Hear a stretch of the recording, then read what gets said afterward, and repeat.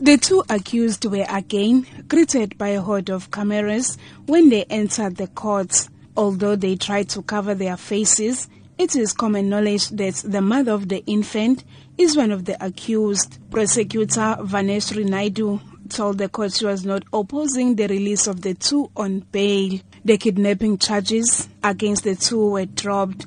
Instead, charges of fraud and defeating the ends of justice were instated. KwaZulu-Natal NPA spokesperson Natasha Ramkisinkara elaborates on the reasons for this. The NPA thought that it would be in the interest of justice to pursue charges of fraud and defeating the ends of justice against the accused, in that the charge of kidnapping was something that was fraudulently done by the accused.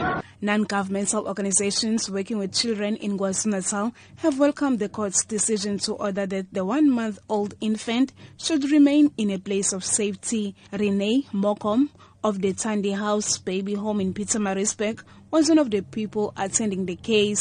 Mokom says the child's rights were violated. Working with the Children's Act in my job back home, I do and am familiar with the Children's Act.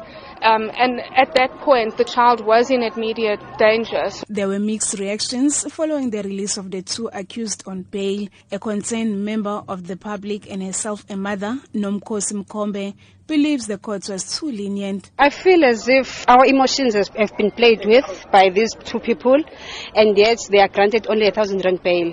The child was abused here, even though the child doesn't know it as yet. Now the child has been separated from her parents, and she's in the social worker's care now. This will haunt her in the future. The matter was adjourned to the 9th of May for further investigations. I'm Nonkululeko Hlope in Durban.